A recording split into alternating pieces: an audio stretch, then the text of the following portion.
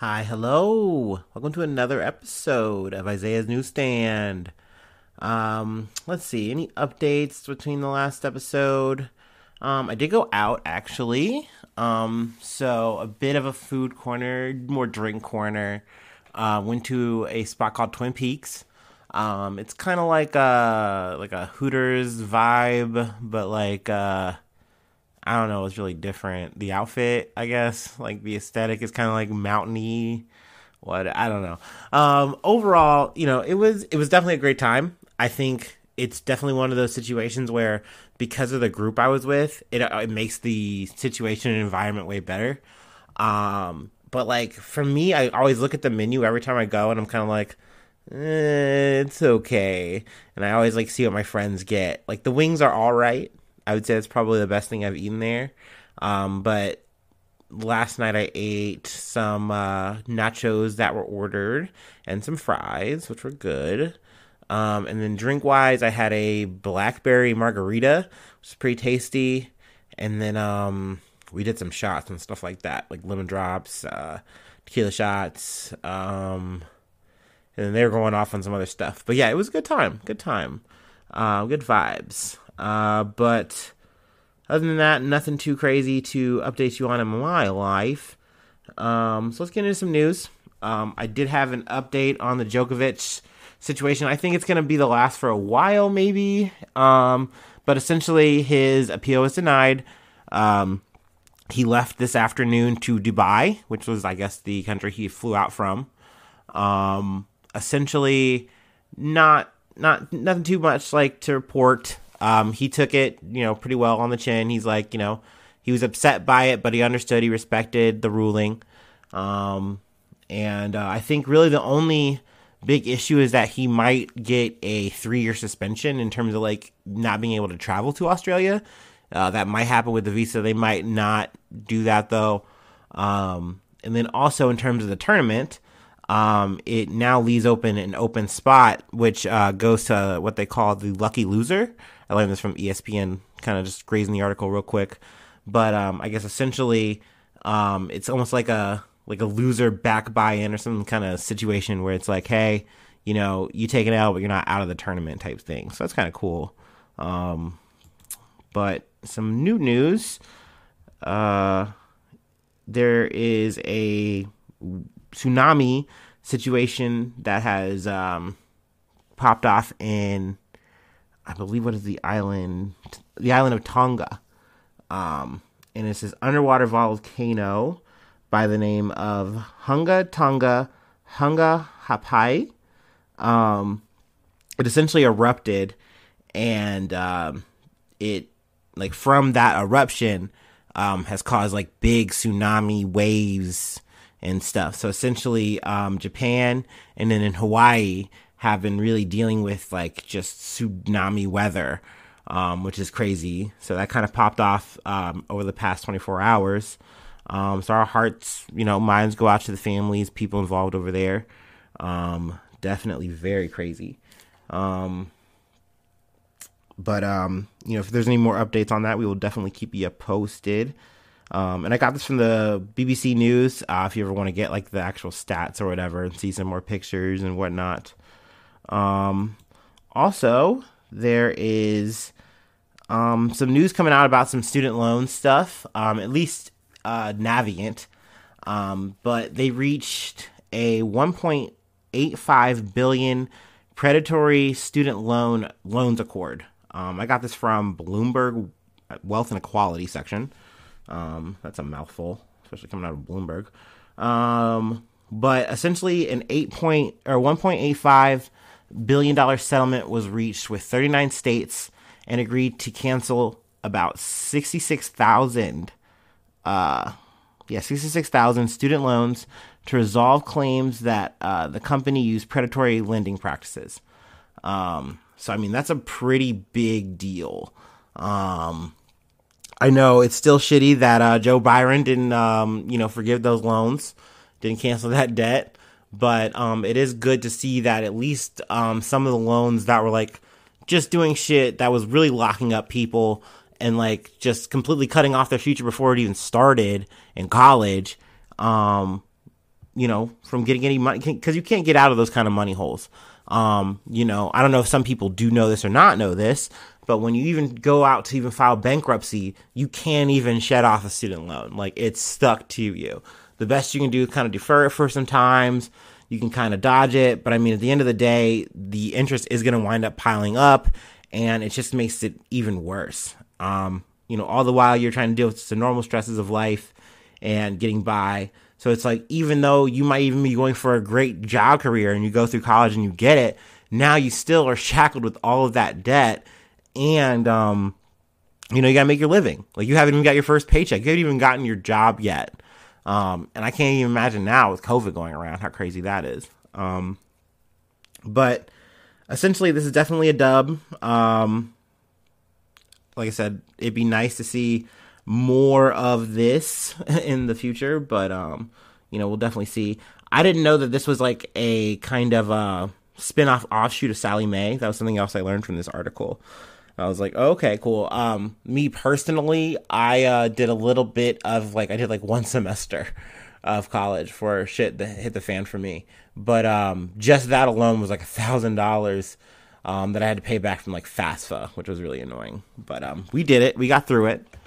I'm actually, cheers to that.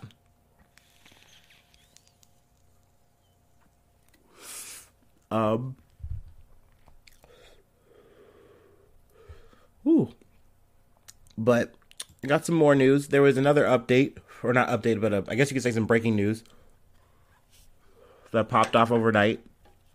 Popped off is a bad choice of words, but I said it. I got this from the Fort Worth Star-Telegram.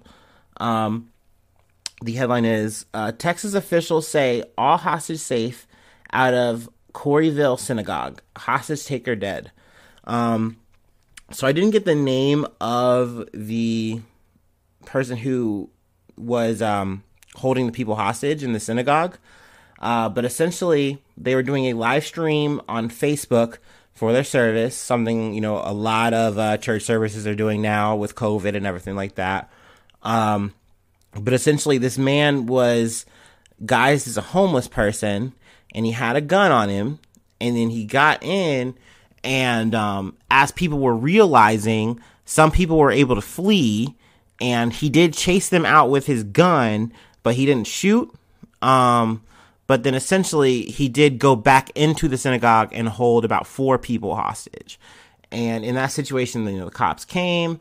I believe the situation was kind of resolved pretty fast. It seems like it was around 9:15, I believe, is kind of when it kind of starts on the clock.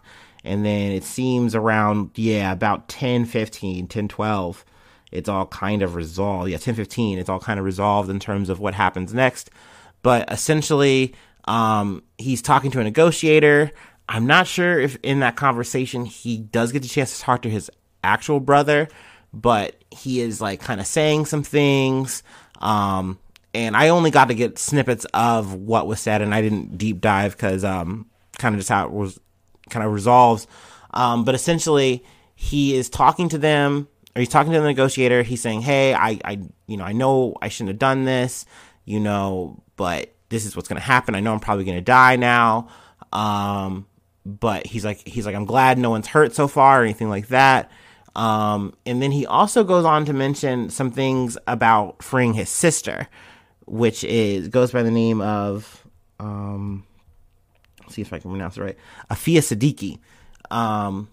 But kind of in those kind of, rantings or whatever, the police, I think, are kind of formed up and everything like that.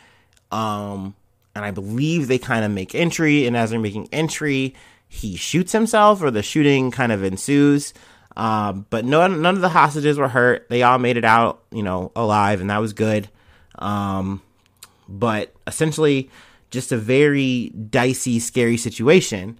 But the name that he mentioned, the sister that he mentioned, quote unquote, wasn't actually his sister. People in association with Afia Siddiqui, completely disavowed that person. They're like, "Hey, we do not stand with you. That is not her brother." But essentially, this is a name that was new for me. But she also has gone by she hasn't gone by this. This was dubbed by like counterterrorism, people or whatever, but they called her Lady Al Qaeda. And I guess essentially she was someone as a Pakistani woman who, and turns out that she is a doctor, she graduated. But essentially she was in Afghanistan. They caught her with documents on like how to make bombs and chemicals and things like that. They arrested her, and then while she was detained, she was able to get her hands on a soldier's rifle, and then proceeded to like shoot at, the soldiers.